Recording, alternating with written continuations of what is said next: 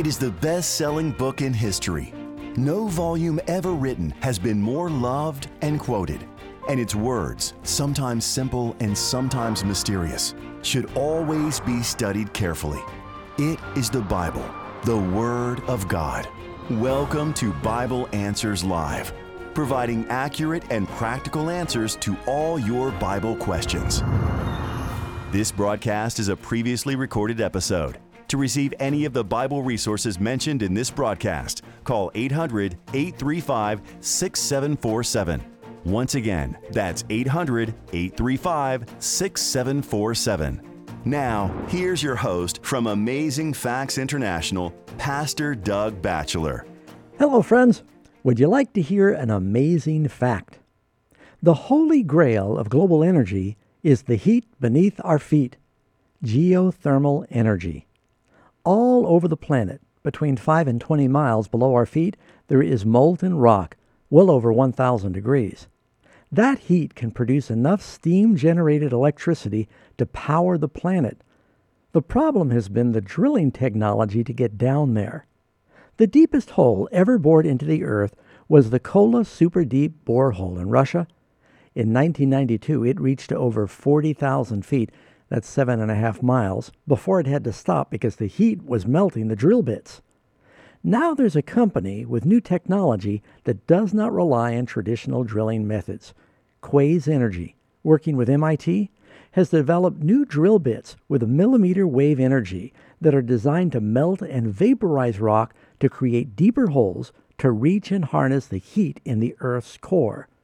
Quaise Energy says there's enough energy in the Earth's magma to power every city on Earth for thousands of years. Clearly, Pastor Ross, this is a question of going deeper. That's right. The deeper you go, the more energy you get. Get the power. I think there's a spiritual application there, Pastor Doug. If we want to have the power of the Holy Spirit, we need to seek for a deeper experience in the things of God, a deeper understanding of His Word, a deeper commitment of our lives to Him. There is power in the Spirit. That's right. Makes me think of the passage where Jesus says in Luke chapter 6, verse 48, a wise man is like a man building a house who dug deep, and he laid the foundation on the rock. And when the flood arose, the stream beat vehemently against that house, and it could not shake it, for it was founded on the rock. And of course, Jesus said to the woman at the well that he was offering her this artesian water, and she said, but the well is deep. And well, of course, that Jacob's well was deep, but you also have to go deep if you want the living water. And going deeper into our relationship with the Lord, in our prayers, in our study, you get more by going deeper. And we try to go a little deeper sometimes on this program, but if you'd like to know how you can have a deeper relationship with God in His Spirit, how do we do that? We've got a book, and it's free. We'll send it to anyone who calls and asks. The book is called Life in the Spirit, and it's all about the Holy Spirit. That is our free offer today, and if you'd like to call for it, the number is 800-835-6747, and you can ask for offer number 155, or just ask for it by name, Life in the Spirit. Or there's another way you can get the book. Just simply dial pound 250 on your smartphone and say Bible Answers Live, and then ask for the book Life in the Spirit.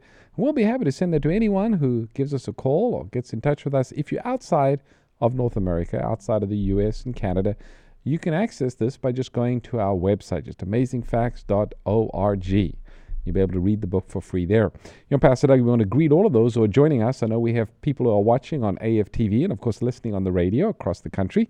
But we also have others who are participating in this program online outside of the U.S., folks all around the world in Europe and down in Australia. And likewise, we want to welcome all of you to this special in-depth Bible study where we try to go a little deeper in the Word. Amen. And so, we're also streaming on, as you mentioned, Facebook. It's the Amazing Facts Facebook page, the Doug Batchelor Facebook page, and you could text your friends right now and say, Bible Answers Live is live. So call in with your questions. We're on TV, we're on radio, and we're going to go before the Lord and then go on to the phones. Let's start with a word of prayer. Dear Father, we thank you once again that we have this opportunity to open up your Word and study, Lord. We know there's power in the Word. Jesus said, you shall know the truth, and the truth will set you free. So we pray, Lord, that our minds will be clear to receive the word of truth. So bless those who are listening and those who call in. And we pray for guidance, Lord, as we search here in the studio of the Scriptures. We ask this in Jesus' name. Amen. Amen. Well, we're ready to go to our first caller this evening. We've got a caller from London, England. Dawn, welcome to the program. You are on the air. Good morning, Pastor Doug and Pastor John Ross. My question is, God commands us to worship on the seventh-day Sabbath. With all the calendar and timeline changes over the years, how do we know with great certainty that the Saturday that we observe today is still the Sabbath? You know, when I get that question, I always am tempted to say to those that worship on the first day of the week, how do you know that's the day that it is? People usually have no trouble remembering what the days of the week are until they learn the Sabbath truth and say, well, we really don't know. But first of all, you can just look at, there's a whole nation of Jews all over the world, and they have been keeping the seventh-day Sabbath in continuity from long before the Christian era. Somebody wrote a letter, Pastor Ross, to the U.S. Naval Observatory, where they're very particular about keeping time down to the millionth of a second, and I'm not exaggerating. They really do keep it to a millionth of a second. And they said, has there been any change in the calendar that has affected the days of the week? And they said there have been several changes in the calendar, but that never affects the days of the week. We had the Julian calendar, named for Julius Caesar, and then we went to the Gregorian calendar, named after Pope Gregory, and it was a change they needed to make to adjust the seasons, because we've got 365 one-quarter days to the year, and they needed to make that adjustment. So they made the appropriate adjustment, and what happened was, I think it was 1582, Thursday, 1582, October 5 was followed by Friday, October 15th. They added 10 days, but Friday followed Thursday, as it always does. So the days of the week have not been affected by any calendar change. And the U.S. Naval Observatory said there has been no change in the calendar, to their knowledge, that has ever affected the continuity of the weekly cycle. Pastor, you already addressed the Jewish nation as a whole. If you think back 2,000 years ago, Jesus was on the earth. He knew which day was the Sabbath. He kept the Sabbath the same day that the Jews kept as the Sabbath. And then for 2,000 years, for an entire nation to get mixed up within the period of 7 days as to which day of the week they're on is impossible. Yeah, it's their holy day. And then furthermore, in the Bible, it tells us very specifically, Jesus died on what we would call the preparation day, or Friday, the sixth day of the week. That's why many call it Good Friday. And then he rested in the tomb on the Sabbath. He even kept the Sabbath in his death. And then he rose the first day of the week, which people all agree is Sunday morning. So the Bible's clear, calendar's clear, history's clear. You've got the Jewish nation. There's really no question about that. We have a study guide. It's called The Last Day of History. That talks about the Sabbath. Is it binding on Christians today? What is its significance? We'll be happy to send it to anyone who calls and asks. Again, the study guide is called The Last Day of History, and the phone number to call is 800-835-6747, or dial pound 250 on your phone. Ask for the study guide. It's called The Last Day of History. Thank you, Don. Good question. We've got Gary listening in Illinois. Gary, welcome to the program. Thank you. I was hoping you could help me understand a biblical contradiction. In Ephesians 2:8-9, it says, we are saved by grace through faith, and not of ourselves. It is a gift from God, and not of works. But now I found and everybody seems to quote that one, but in Philippians 2:12, it says, work out your salvation with fear and trembling. And so that contradicts it. And same with Revelation 22, I come quickly, and my reward is with me for what you have done.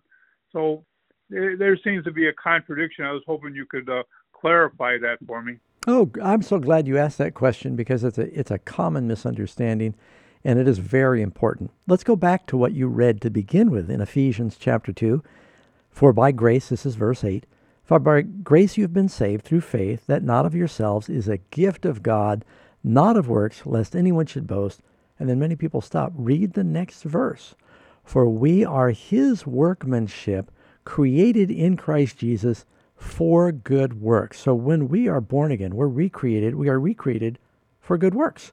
So a Christian definitely does works, but we're not doing the works to be saved. We're doing the works because we are saved. And that is, I think, a fundamental difference. It's so important to understand that. God saves us by his grace. We're not saved because we earn it by doing good works. When we accept his salvation, which is free, then we want to do good works because we love him. Jesus said, if you love me, keep my commandments. Now, an example would be the thief on the cross who, well, there are two thieves, but one turned to Jesus. He asked for mercy. He said, Lord, remember me. Jesus said, you will be with me in paradise. He didn't do any good works. All he did shortly after that was die. So he definitely was not saved by his works. He was saved by grace. Now, if he had come down from the cross somehow and survived, he would have lived differently out of love for the Lord and gratitude. So there are definitely works in the Christian life. Even Martin Luther said that, we're not saved by works, but we will not be saved without them. So the saved will have works in their life. So hopefully that helps. It's a great question, Gary. And we do have a book called Does God's Grace Blot Out the Law? And we'll be happy to send that to you, Gary, or anyone wanting to learn more about the subject. The book is called Does God's Grace Blot Out the Law? The number is 800-835-6747. That is our resource phone line. You can also just dial pound 250 on your smartphone and ask for Does God's Grace Blot Out the Law? Pastor Doug James, in the book of James, says, someone says, I have faith. And then he goes on to say, show me your faith by your works. Mm-hmm. So the kind of faith that saves is a working faith, a faith that is demonstrated in the life. We've got Jerry listening in Texas. Jerry, welcome to the program. Hey, pastors. I just wanted to get your take on this. I had a discussion with a good friend of mine, and I told her that there was no marriage in heaven, and she was disappointed by it. She loves children. Of course, in Zechariah 8:5, it says the children, the boys and girls, will play in heaven, but what about after 1,000 years or 1,500 years? That's a good question. Well, God told Adam and Eve to be fruitful, and the word he uses to fill the earth. I think some versions say replenish. It really means to fill the earth. God intended to populate the world with the redeemed. I don't think God intended for people to continue to multiply so that the resources of the planet would be crowded out and everybody be falling off the planet into empty space. At some point, God was going to think, okay, we've got the optimum number of people to enjoy this paradise I've made, and there'd be no more procreation unless he kept making new worlds. So we understand now that the new earth, through the plan of salvation, will be repopulated with the redeemed. And Jesus said the saved do not marry, nor are they given in marriage, meaning that, we don't procreate. Will there be children in heaven? The children of all those who are saved will be resurrected or caught up into the air as children. But they will eventually grow up, and you read about that in Malachi chapter 4. It says they will go forth and grow up as calves of the stall. So, and I think there's that passage in Isaiah, Pastor Ross, where it says, the child will die 100 years old. And that simply means they don't even cease to be a child until they're 100 years old. So they grow more slowly. But you're right. After 1,000 years, you probably won't see any new children in the kingdom. It's kind of sad to think about, but I promise nobody's going to ask for a refund. I promise. Everyone will be happy in heaven. Thanks so much, Jerry. Appreciate that. Okay, very good. Thanks, Jerry. We've got Brittany listening in California. Brittany, welcome to the program. Hey. Hi, thanks for calling.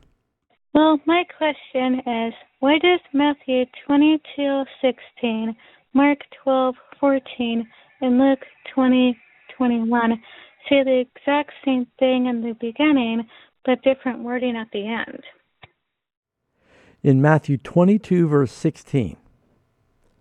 Okay, let me go there real quick. I'm starting with, you've given me several verses here. I want to start with them one by one. It says, and they sent to him their disciples with the Herodians, saying, Teacher, we know that you're true and teach the way of God, and you don't care about anyone. Do you regard no person of men? Tell us, therefore, what do you think? Is it lawful to pay taxes to Caesar? Is that the one you're talking about? Yeah, that one. Yeah, well, keep in mind that Jesus had a number of, and you might find the wording a little different in other Gospels. Is that what you're saying? Yeah. Well, I'm doing a topic study on the on the Christian truth, and I found these passages and it saying the same thing. I'm like, what on earth is that about? So, Yeah. Well, keep in mind that, first of all, Jesus had a number of encounters with the scribes and the Pharisees and the Herodians. And this, to me, I think is evidence that the wording is slightly different, that Matthew, Mark, and Luke are not just copying each other. They're telling the story the way they remember it. And they're really all telling the same story, aren't they? About him holding up the coin and saying, render to Caesar the things that are Caesar's. Right? yeah. So the essence of the story and the answer in the teaching of Christ is the same in all the stories. The wording leading up to it may be a little different. Another thing to keep in mind is that as Jesus went from town to town, some of his experiences had been repeated by others. And so his confrontation with the scribes and the Pharisees and Herodians may have been retold by the apostles to others. And so you're getting them telling it from their perspectives, and that's normal. They're putting in their own words what happened. They may have been very long conversations, but they're making it very succinct. And again, as you mentioned, Pastor Doug, if you look at what's actually been said, the content is the same. The wording might be a little different, but the principle or the point that Christ is making is clear in all three gospel accounts. Yeah, one more thing to remember is, and it was brought to my attention, that Jesus, he taught in Aramaic. The scribes spoke, Aramaic and pure Hebrew. And they lived in a country that had been occupied by Greece, so many of them understood Greek. And they were occupied by the Romans who spoke Latin. And so as these stories are told and retold, the Gospels are written in Greek, but Jesus didn't say these things in Greek. So they're translating what was said in Aramaic into Greek. And you can choose a few different words to translate. So that's one more reason sometimes you'll see a little difference. All right, that's a good point. Next caller that we have is Tim, listening in Wisconsin. Tim, welcome to the program. Good evening, pastors. How are you? Doing great. Thank you for calling. Excellent. No, thank you for taking my call. My question, I don't want it to be confusing. In prophecy, we believe that the 70-week prophecy, the 490-year prophecy, that was all in order from 457 BC to 3480 when the stoning of Stephen happened. And there's no breaks in there. And some people believe that the last week of the 70-week prophecy is going to be in the future. And we already know it's not, because it ended in 3480. Mm-hmm. Now, my question has to do, and I don't want to be confusing, but my question has to do with Revelation chapter 16, verse 12. When the angel pours out the sixth bowl, I believe, yes, and the river Euphrates dries up. Now, in prophecy, I'm just having a little trouble because I want to go in order. My mind works in order 1, 2, 3, 4, 5. Sequentially, yeah. Thank you. Kind of nervous. I apologize. No, you're doing fine. When the river Euphrates dried up, when the Medo-Persians attacked and conquered Babylon, is the river Euphrates still going to dry up again in prophecy according to Revelation, or has that already happened? And why, if we believe things, in order, why would we go back to believe that one? I'm trying not to be confusing. I'm just trying to figure it out. Yeah, well, for one thing, Revelation has several examples of history repeating itself. You've got the plagues in the Old Testament that were literal plagues. The blood and the frogs and the sun going dark, so forth, the hail. You see some of those same plagues repeated in Revelation. So you do have history repeating itself. The sequence isn't always the same. And the prophecies in Revelation, I'm going to let Pastor Ross also address this because that's a sort of his special study. The prophecies in Revelation are not all taking place in sequential order. The prophecies of Daniel and Revelation and Isaiah and Ezekiel, they basically give a picture, then they come back and they show the same picture from a different angle using different symbols. And the time lapse may overlap a little bit and then progress, but sometimes they back up to recover something. And when it talks about the Euphrates drying up, well, I think there's a spiritual application to that. The Euphrates was the principal source for the water of Babylon. And ancient Babylon, we know, has a spiritual meaning too. And it's going to dry up. But it is interesting, the literal Euphrates seems to be drying up also. That's right. Of course, if you look at the context, Revelation 16, verse 12, we're talking about one of the plagues, actually talking about the sixth plague. And the sixth plague sort of leads into the seventh, which is the second coming of Christ. There are some other things connected with it, but the sixth plague prepares the way for the second coming of Christ. So it's got a literal application, as you mentioned, Pastor Doug, but there's also definitely a spiritual application in that you have the water Euphrates, and water in Bible prophecy represents people, multitudes and nations and kins and tongues, and giving their support to this spiritual power called Babylon. But during the plagues, they realize they've been deceived, and they withdraw that support. And the drying up of the river Euphrates is a withdrawal of the support that the people gave or give to this religious political power at the end, and that is preparing the way for the second coming of Christ. There's also a counterfeit that takes place around that time. It talks about 3 unclean spirits like frogs coming out of the mouth of the dragon, out of the beast, and out of the false prophet. This is the devil that is performing miracles just before the second coming of Christ. So there's a lot happening in this verse. Yeah, and you actually see the drying up of the Euphrates happening in Revelation 18, where it talks about Babylon. And it says, I sit as a queen, I'm no more, I'll see no sorrow, she said. Therefore her plagues will come in one day, death and mourning and famine, and she will be utterly burned with fire, for strong is the Lord who judges her. And it goes through that whole chapter and talks about how she is drying up with economically and socially and politically, and just it shows the basically the decimation of Babylon happening there. All right, Thank very you. good. Thank you, Tim. We've got Angela listening in Illinois. Angela, welcome to the program. Oh, hi, Pastor Ross, and hi, Pastor Doug. Hi. I have a question in regards to 2 Chronicles 33. I was reading about Manasseh, and I was just wondering, although Manasseh humbled himself, basically reading all of the despicable things that he did, when Assyria took him and he humbled himself, and the Lord restored him, do you think that Manasseh would be saved? It says he turned back to the Lord God. And so, assuming that that's the Holy Spirit working in his life, that it says he repaired the altar of the Lord. He sacrificed peace offerings and thank offerings on it. So he's claiming the mercy of God and the blood of the Lamb. And he commanded Judah to serve the Lord God of Israel. And this is in 2 Chronicles 33:16. So, and it talks about his prayer that he prayed. There's a record of it that we don't have in the Bible, but it mentions his prayer of repentance. I think Hezekiah, his father, who is a good king, he's praying for his son before he dies.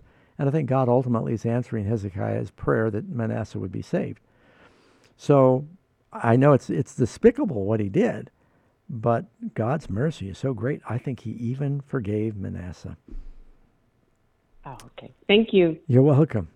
Thanks so much.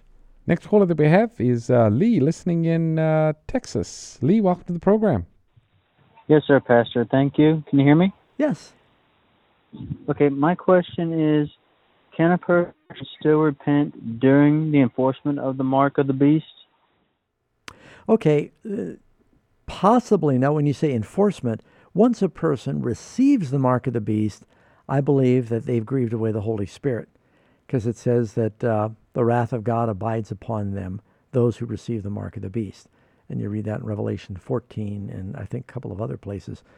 But there'll be a time when the mark of the beast is being issued and people can still make choices. But at some point, the sealed are sealed and the lost are lost, and there's no forgiveness or repentance. Is that your understanding? Yeah, absolutely. Of course, the mark of the beast issue is going to be brought before everyone. So everyone gets to make a choice. Are they going to go along with man-made traditions, or are they going to be obedient to the Word of God? It's at that point, at that critical point, where people are either sealed with the seal, or they receive the mark of the beast. And then the Bible says probation closes, and Jesus says, he that is holy, let him be holy still. He that is filthy, let him be filthy still. Probation closes, the 7 last plagues fall, and then Jesus comes. Yeah. So it's a pretty important time. It says in Revelation 14:11, they have no rest day or night who worship the beast and his image, and whoever receives the mark of his name. So once they receive the mark, it seems like they've settled their decision and they're lost for eternity. Can we squeeze in one more before the break? Yeah, let's try Edna in Canada. Edna, welcome to the program. Good evening, gentlemen. I have a question in regards to Daniel 12, 11, and 12 about the 1,290 days and the 1,335. Where do they fit in this in the prophecy? Okay, good question. You're asking one of the big questions on, you get more time prophecies in Daniel 12 than anywhere else in the Bible. And so it talks about 1,260 days, 1,335, and 1,290, not in that order. Daniel is dealing with a great apostasy that happens in the church and a great persecution of God's people in a time of trouble. And he sort of is summarizing what he has said regarding these times earlier in the book. And we have a study written. I'm just wondering if we have something we can send, because it's sometimes a challenge to go through Clovis, the king of the Franks, and the 1335, and I don't know if you want to take a stab at it. Yeah, I'm just wondering, Pastor, you bring up a good point. Maybe we do need to get a little book together, because we get this question from time to time. Yeah.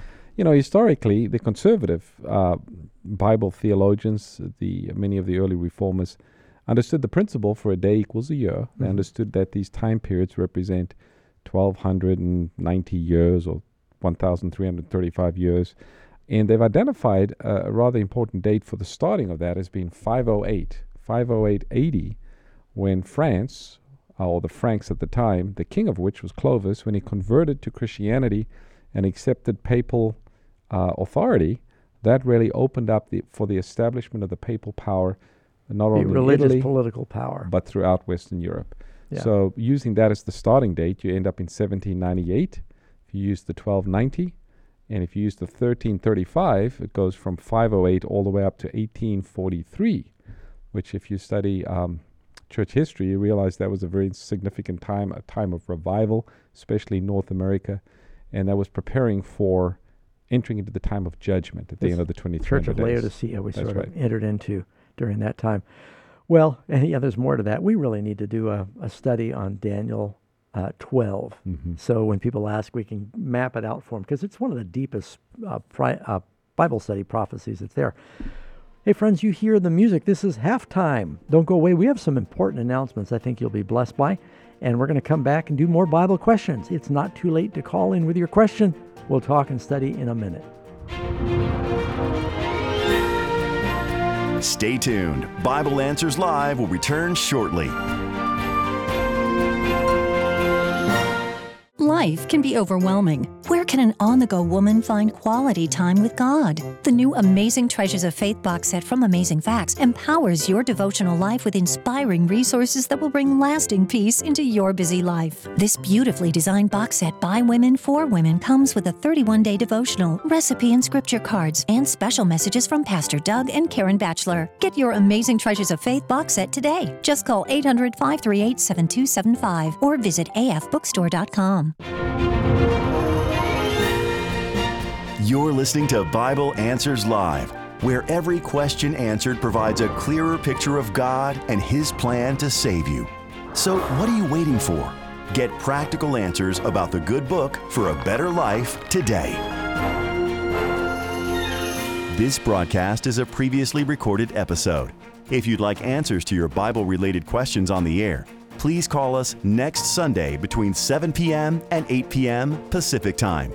To receive any of the Bible resources mentioned in this evening's program, call 800-835-6747. Once again, that's 800-835-6747. Now, let's rejoin our hosts for more Bible Answers Live. Welcome back, listening friends, to Bible Answers Live. And if you have a Bible question, you can still give us a call. The number is 800-GOD-SAYS. That's 800-463-7297. We're also streaming on Facebook right now, on the Amazing Facts Facebook page, or the Doug Batchelor Facebook page, or the Amazing Facts YouTube channel. And you can text your friends and tell them listen in, or call in with a question. My name is Doug Batchelor. My name is John Ross, and we've got a number of folks who are waiting, holding on for line. We've got Bradley listening in Arizona. Bradley, welcome to the program. Hey, how are you guys doing tonight? I'm glad you took my call. And my question is, I've been doing some studying, and I've heard some pastors on some other satellite stations that made it sound like Jesus would have come the second time already. if we would have, as his people, had our act together and gotten a good word out. And I'm wondering if there's any scripture that backs that up. Yeah, actually, I think there is. I think you'll agree, Bradley, that the children of Israel, God wanted to bring them into the promised land sooner than he did, but because of their lack of faith, they wandered for 40 years. Jesus says in Matthew 24:14, he said, the gospel of the kingdom will go into all the world. I think if Christians had been more inspired and diligent to share their faith and get the gospel out, he would have come. And there's a verse, if you look, and this is one of several I could probably show you, if you look in 2 Peter chapter 3, verse 12, it says, looking for and hastening the coming of the day of God, because of which the heavens will be dissolved, being on fire, and the elements will melt with fervent heat. And he says that we should be looking for and hastening. So how do we hasten? Well, I said everyone needs to hear the gospel, even though they may not all believe. It goes out as a witness to all nations. So I think, and there's a lot of other verses I think that imply that, God knows, he knows everything. He knows when he's going to come. He knew the children of Israel were going to wander longer than they needed to. So it's not like God's being surprised. But as far as our responsibility, things could have happened sooner if we had been more diligent. All right, very good. Well, thank you, Bradley. Good question. We've got Ann listening in Minnesota. Ann, welcome to the program. Hi, Pastor. Thanks for taking my call. Thank you. My question today is, can the Bible be an idol? Well, I think so. I think some people take a big family Bible and they put it on the coffee table in the living room, and they'll put flowers in it, and they tell everyone to, dust it, and they don't ever read it. So it's like they say, we've got this holy book, and they might kneel in front of it and pray to it, and you could make a Bible an idol. Not too many people do that. But technically, I suppose you could. They're not reading it and following its teaching. It's like they're revering just the book for being a holy book. Now, there is something to treating the Bible with reverence. Yeah, we should. We don't just treat it like any other book. It is the Word of God. But we don't pray to the Bible. No, there's no. It's the words in the book that have the power, not the book in and of itself. True. Does that help, Anna? Yes, it does. Thank you. All right, you're welcome. Thanks. We got Grace listening in California. Grace, welcome to the program. Hi, Pastor Doug and Pastor Rose. Good evening. Evening. My question is that, is it good for a Christian to take a student loan? Well, the principle in the Bible, as far as possible, we should avoid debt. You've got examples where it says, the borrower is servant to the lender.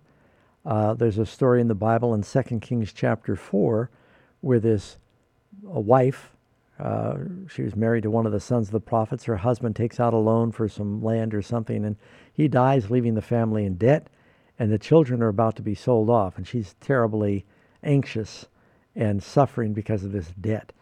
So, but maybe he had no choice. Some people will never get through school or buy a home unless they take out loans, but you don't want to borrow more than you can really handle. I think we saw a few years ago this terrible home loan crisis in North America. The banks were giving away loans to people that really weren't qualified, and then when the market imploded, thousands, millions of people lost their homes because they took on too much debt, and it was very tragic. So, sometimes the only way that you're going to get through school or get a home is to take on a responsible debt. Just make sure you don't get in over your head or what you can reasonably pay. And so you need to pray about that, but it's not a sin. Pastor Doug, we also have a book written about what the Bible has to say about debt. And we actually advertised that book during our program here. And we'll Freedom be happy to send debt. that to, we're happy to send it to anyone who calls and asks. The number is 800-835-6747. And the book again, Pastor Doug, I'm looking for it here. Freedom from Debt. Freedom from Debt. It may not be in our list here. It's a newer book. We'll be happy to send it to anyone who calls in Canada and the U.S. Just ask for the book by name, Freedom from Debt. Also, you could get the book by pressing pound 250 on your smartphone, say Bible Answers Live, and ask for the book. Next caller that we have is Dennis, listening in Oregon. Dennis, welcome to the program. Hello, pastors. Good evening. Yeah, my question is, go back to the beginning here, Genesis 1. verse 28 talks about go forth and multiply. Well, my understanding is Adam and Eve only had 3 sons. I wonder how this is supposed to be possible. Well, you have to go to chapter 5. You got your Bible in front of you? Yes, I do. Okay, go to chapter 5, and it tells about the first 3 sons, but there were many others.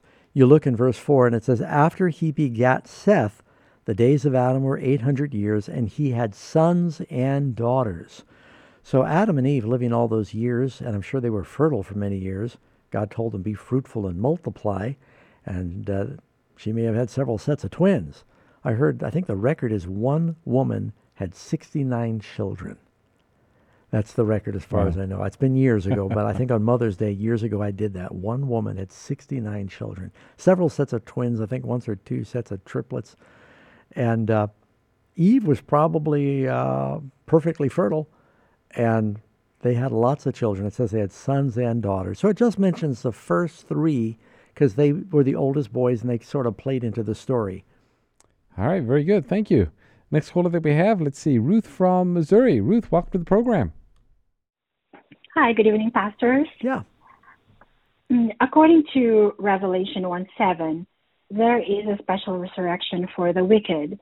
Is there a special resurrection of the righteous, and will it be at the same time as the special resurrection of the wicked? Well, there have been some righteous that have already been specially resurrected. Of course, the Lord performed a special resurrection for Moses. Moses was buried, and it says that he evidently is in heaven. He appears in Mark chapter 9 with Elijah. We know Elijah wasn't raised. He was translated, as was Enoch. And then at the death of Christ in Matthew 27, it says, many graves were opened following the earthquake when Jesus died. And those people came out of the grave, many of the saved around Jerusalem. They appeared to people in the city, and they ascended to heaven when Jesus ascended. So that was a special resurrection for the righteous. The rest of the righteous rise when the Lord comes. I don't believe there's any special resurrection prior to the second coming. Some may get out of the graves a little bit prior so they can see him coming, but it's basically the day of his coming. Mm-hmm.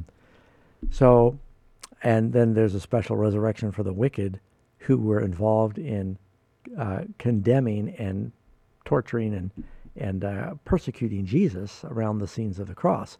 That's what you referred to there in Revelation 1:7. So, yeah, good question. But the general resurrection, the dead in the Christ rise first. 1,000 years later, all the rest of the dead, the wicked, are raised. All right, next caller that we have, I believe, is Gazelle from Michigan. Thank you for taking my call. I'm a little sick, so I hope I'm clear, but I have a question regarding the Sabbath. Okay. So is the 4th commandment in Exodus chapter 20 regarding a literal 7-day week, or is the Sabbath to be kept as a lunar Sabbath, like on a lunar cycle, like it described in like Leviticus 23? Yes. Okay, a good question. And there's some Sabbatarians out there that are convinced that the Sabbath is just to be governed by the moon, but historically the Sabbath, it began at creation on the 7th day of the week, and there's a 7-day cycle that's totally independent from the lunar cycle. 1, 2, 3, 4, 5, 6, 7, the days of the week we still follow now, today. It's interesting that the whole world follows a 7-day week, and there's nothing in astronomy that would give us that. The reason the world has a moon was about 30 days, a month with about 30 days is because of the moon. And we all have a year with 365 days because of the Earth's orbit around the sun, and a day with 24 hours because it rotates in that time on its axis. There's nothing in the sun, moon, or stars that gives us a 7-day week. That purely comes from creation. And the 7th-day Sabbath is governed by just the weekly cycle of a sequence of 7 days. And I think the 4th commandment itself makes it very clear. It says, for in 6 days the Lord made the heavens, the earth, the sea, and he rested on the 7th day. So it's not talking about a monthly Sabbath, but it's talking about a weekly Sabbath. Yeah, and that 7th day was followed by another first day. That's right. And it just kept going like that. And you've got the Jewish nation that's kept it that way for 3,000 years. All right, we've got Gerald listening in Montana. Gerald, welcome to the program. Good evening, Pastor. Evening. I had a question. The Bible says we can eat the clean meats, and you get into, I think it's the 14th chapter of Samuel, and it said that eating the blood is a sin. Yes. Now, my question is this: if we consider the clean meats today, most of it, I grew up in a logging camp for years, and the blood's still in the meat.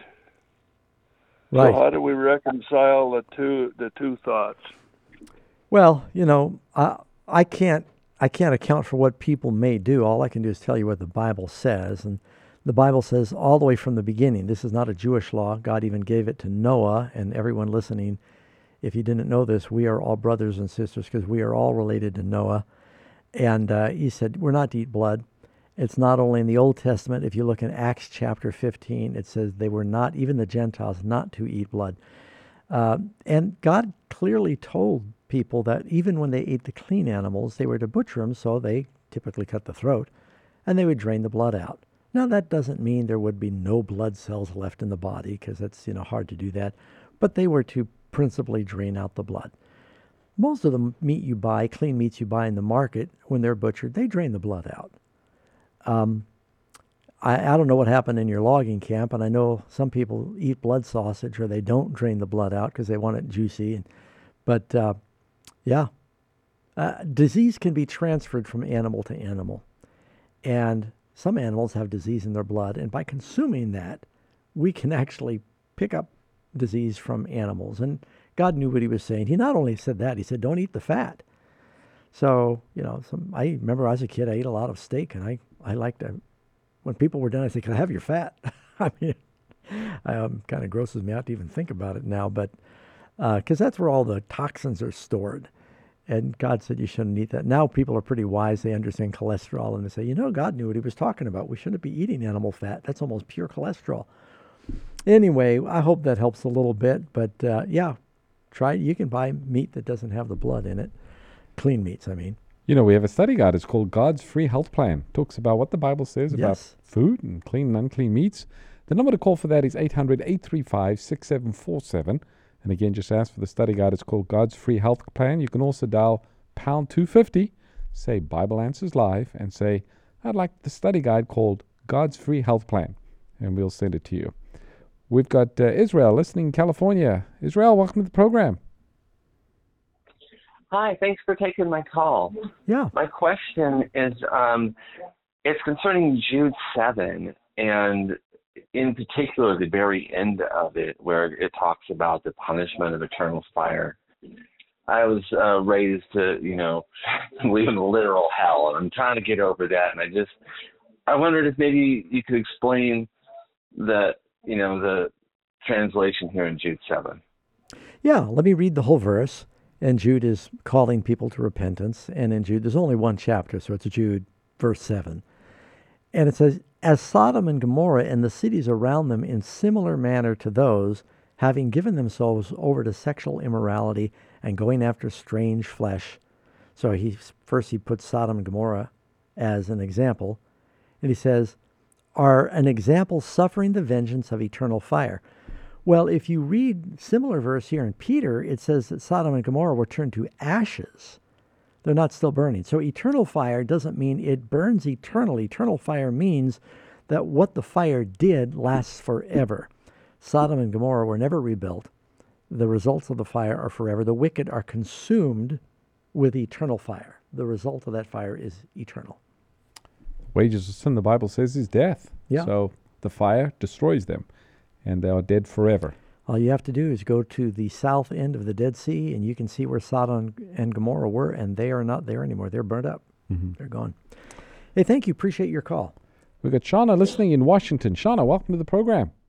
Good evening, pastors. Thank you. Evening. My question is in Joshua chapter 7, and specifically verses 24 and 25. All right. Would you like me to read that for folks? Sure. Okay. Joshua 7:24, and Joshua and all Israel with him took Achan the son of Zerah, and the silver, and the garment, and the wedge of gold, his sons and his daughters, his ox and his donkey, his sheep and his tent, and all that he had, and brought them to the valley of Achor. And Joshua said, "Why have you troubled us? The Lord will trouble you this day." So all Israel stoned him with stones and burned them with fire after they had stoned them with stones. And they raised a great heap of stones on them. So are you wondering, why did the whole family die for the sin of Achan? Yes, I am. Okay. That's a good question. That's why I kind of preempted it. Well, it's understood that he hid, it says in the text, he hid the stolen objects from Jericho in the tent under a carpet, presumably. Everybody in the family knew. God gave them all a chance to repent and confess what had happened. They had been strictly told, don't take any bounty or booty from the city of Jericho when it was destroyed. It was all to be consecrated to the Lord. Well, they stole. And the family conspired with him. And so not only was the family destroyed, but all their possessions, yes, including their livestock, was destroyed. It was sort of complete annihilation of the family. And it's kind of set forth as an example of what happens in the last days to those that turn against the Lord and with a covetous heart. We are lost and we take people with us. Achan's sin affected his family. So I know it sounds pretty severe, but because of the sin of Achan, several soldiers died in battle when they went against Ai. And so he and his family had the blood of many of the other Israelites on their hands. All right. Thank you, Shauna. We've got Bob listening in Washington. Bob, welcome to the program. Hey, brothers. Thank you very much. Thanks for calling. My question is, how should a Christian think about UFOs and these things people see in the sky? Could there be a connection between those UFOs and Satan? Could be. I've got a good friend, he's passed away now, named Joe Maniscalco, who actually wrote a book, an illustrated book, on he thought a lot of the UFO sightings were satanic to get people distracted from God and angels, and they were sort of creating a different worldview by this. And I don't know that. I know that as a pilot, I've seen a few UFOs. Now, UFO, keep in mind, just means an unidentified flying object. And my wife and I tracked down a UFO once, and we found out that it was a large metallic red balloon. I said, "Dear, what is that?" "It's a UFO." We flew towards it, which probably isn't wise if you think it's an alien. And we felt so silly. We got over there, and it was just one of these balloons. Someone had let a big balloon go from a party, and it was just hovering in space. Our government shot down a balloon not long ago. One was dangerous, and one was not. So a lot of the UFOs, I'd say 99% of the UFOs that you hear about, if they're not manufactured in people's imaginations, I think a lot of them can be explained with astronomy or with just reflections of light. I've seen some strange things out there flying. I've seen clouds and the sun hit them, and there was one little cloud all by itself, and I thought for sure it was a UFO. One quick story of one of my UFO stories, real quick. I lived on a sailboat in the Mediterranean. I was on night watch with three of us. And one night we looked out while we're keeping watch, we saw a UFO coming towards us. This UFO was shining in the night sky, and it was coming towards our boat. And I called them over. They looked at it. We wondered whether we should go wake up the captain. And then pretty soon we realized it was the sun rising. And just the way that it was coming up, it looked like a flying saucer. There was a little spot in the clouds, but it looked like it, and it kept getting bigger and bigger. We thought it was coming. So, yeah, I feel really stupid now, but you probably all got a laugh. Anyway, so, there's some things the devil could create illusions. It's hard to know which are which. Right, absolutely. All right, well, thank you. Lauren, listening in Maryland. Lauren, welcome to the program. Hi, good afternoon, pastors, and thanks for taking my call tonight. Yeah. I've learned so much from you guys. Well, thank you. But the question I have here is like Genesis 1, 2. In the beginning, God created the heaven and earth, and 2, and the earth was without form. And I was wondering, I read Isaiah 45:18, I think, and it said that God created everything to be good, and everything that God created good. And I was wondering how the earth became void and formless and dark. If something happened between Genesis 1 and 2, and if that had to do with the fall of Lucifer that caused that to happen. Okay, I think I understand your question. Well, you may be assuming that because the earth was without form and void, that it was bad. Everything God does is good. So when God created the material for the earth, it doesn't mean it was bad. It's no worse than a lump of unshapen clay before the artist gets a hold of it. It's nothing bad about the clay. It's just not been modeled yet. And so the world, when God made it, it didn't have the waters separated from the waters, and it was kind of shapeless. And God, he rolled up his sleeves and said, I can't wait to get to work with my material. So it was just saying that there was this raw material he was going to create from was there. It wasn't bad. Everything God does is good, and even the void earth was good at that point. There was no life on the earth, just to clarify. Yeah. So it's not like God created the earth and then somehow it was destroyed and then he had to recreate the earth. That was all part of the process. Yeah, it was a great big lump of clay, so to speak, or something for him to work with. And he took those elements and shaped it. And that's what he did with man. It says he took the dust, made a man out of it. The dust wasn't bad. Mm-hmm. And he created a human from the clay. Okay, next caller that we have, Valerie in California. Valerie, welcome to the program. Hi, how are you, pastors? Doing good. Thank you for calling. Thank you for taking my call. My question is, Pastor Doug, I've heard you preach before regarding Jesus turning water to wine. Mm-hmm. And then as I was doing my daily devotional on Numbers, in the book of Numbers, chapter 6, and I'm focusing on verse 3, because I've never really read the word grape juice in the Bible before. Mm-hmm. And here on this scripture, 3, it talks about wine and other fermented drink, and it also mentions grape juice. So my question is, why wouldn't the word grape juice be in the other verse where he turns water into wine? Because that's like one of the biggest conversations I have with people who still drink. They say, well, Jesus turned water to wine. So I was really surprised when I read that grape juice word. Can I ask you, what version of the Bible are you reading? I've read it in the New King James Version because that's my main Bible, and also I see the word grape juice in the NIV. I think you'll find, though, if you look at the original word in both the King James, New King James, the Old Testament word there is the word wine. The King James translators realize that it has definitely got to be grape juice because it's anything from the grape at any stage. And so it says you're not even supposed to eat a raisin. The Nazarite was not supposed to eat anything from the vine. And so they put the word grape juice in there, but it's not in the original. It's the same word that you're going to find used for wine. And in the New Testament, there's only one word for wine. I don't think you find the word grape juice. It's onos, I think, if I'm pronouncing that right. So, there's not a distinction made in the original languages. Some translators, and they did the right thing. When they know it's grape juice, they put grape juice. But I think if you get, is it Isaiah where it says, as the new wine is in the cluster? Yeah, I remember that scripture too. Yeah, well, clearly if it's still in the cluster, it's not fermented yet.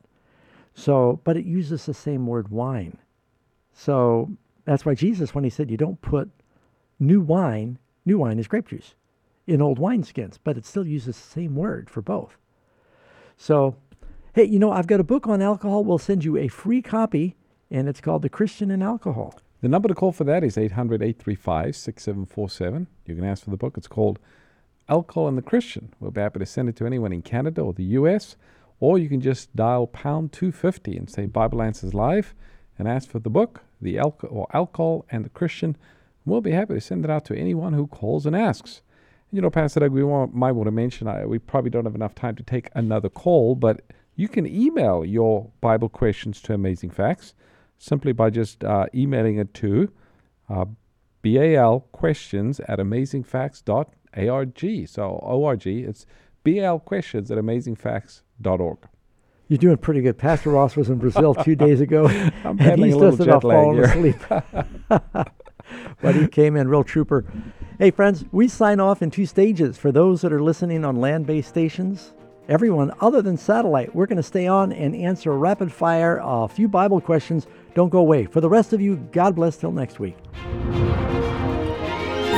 Thank you for listening to today's broadcast. We hope you understand your Bible even better than before. Bible Answers Live is produced by Amazing Facts International, a faith-based ministry located in Granite Bay, California. Hello, friends. Welcome back to Bible Answers Live. I'm going to take a few moments to take your email questions that have come in. Well, here we go. First question, Pastor Doug, comes from Rafa, 10 years old, from Canada. He says, why is the God of Genesis so mean, and he's not the God that I hear about in church? Well, it's the same God, and you're going to see that there are times when he deals severely with sin, not only in the Old Testament, like Genesis, but in the New Testament with the 7 last plagues. God destroys the world during the flood in the Old Testament. He destroys the world with a fire in the New Testament at the second coming. And God in the Old Testament is a God of love and mercy. He says he loves us with an everlasting love. And in the New Testament, Jesus tells us God is love. So it's the same God. You've got both sides. Okay, we got another question. Manuel asks, when somebody dies and the breath goes back to God, is this the breath of everyone or just the ones that are to be saved? Well, you find that in Ecclesiastes chapter 7. It says the person dies, that the body goes back to the dust and the spirit to God who gave it. And it's not just for when people die, but it says whether it's a man or whether it's a beast, that breath of life, that spirit, and the word spirit there in Hebrew is roach. It just means the breath. It returns to God. And so every creature in which is the breath of life, when it dies, that breath of life goes back to God. It's not like a little ghost from all the butterflies and dogs and fish goes back to God. It's just the breath of life. It's not a conscious being because it doesn't have a body to think in anymore. Okay, John asks in Revelation chapter 1, verse 7, it says that every eye will see Jesus. Is this talking about the second coming, or is this the end of the 1,000 years? Well, at the end of the 1,000 years, at the second coming, everybody alive on the planet will see Jesus when he comes. All the wicked who are raised will also see him come. Some who died before the second coming, they're going to see him come at the end of the 1,000 years, at that resurrection coming in the New Jerusalem. So everybody who has ever lived will, at some point in their life, with their eyes, see the Lord come. And if they were blind, God will give them eyes to see them coming. So those who are alive see Jesus at the second coming, and then the wicked, well, they're resurrected at the end of the 1,000 years, and they'll see the New Jerusalem, as you find described in Revelation 20. Yeah, Christ Revelation is coming in glory 21. there with the New Jerusalem. Hey, friends, that's all we have time for now. We thank you so much for your Bible questions. We look forward to hearing from you again next week. God bless. Send us your questions and go to amazingfacts.org to learn more about the ministry. This broadcast is a previously recorded episode. If you'd like answers to your Bible-related questions on the air, please call us next Sunday between 7 p.m. and 8 p.m. Pacific Time. To take advantage of the offers you've heard on this broadcast, call us at 800-835-6747 or visit our website at amazingfacts.org. Tune in next time for more Bible Answers Live. Honest and accurate answers to your Bible questions.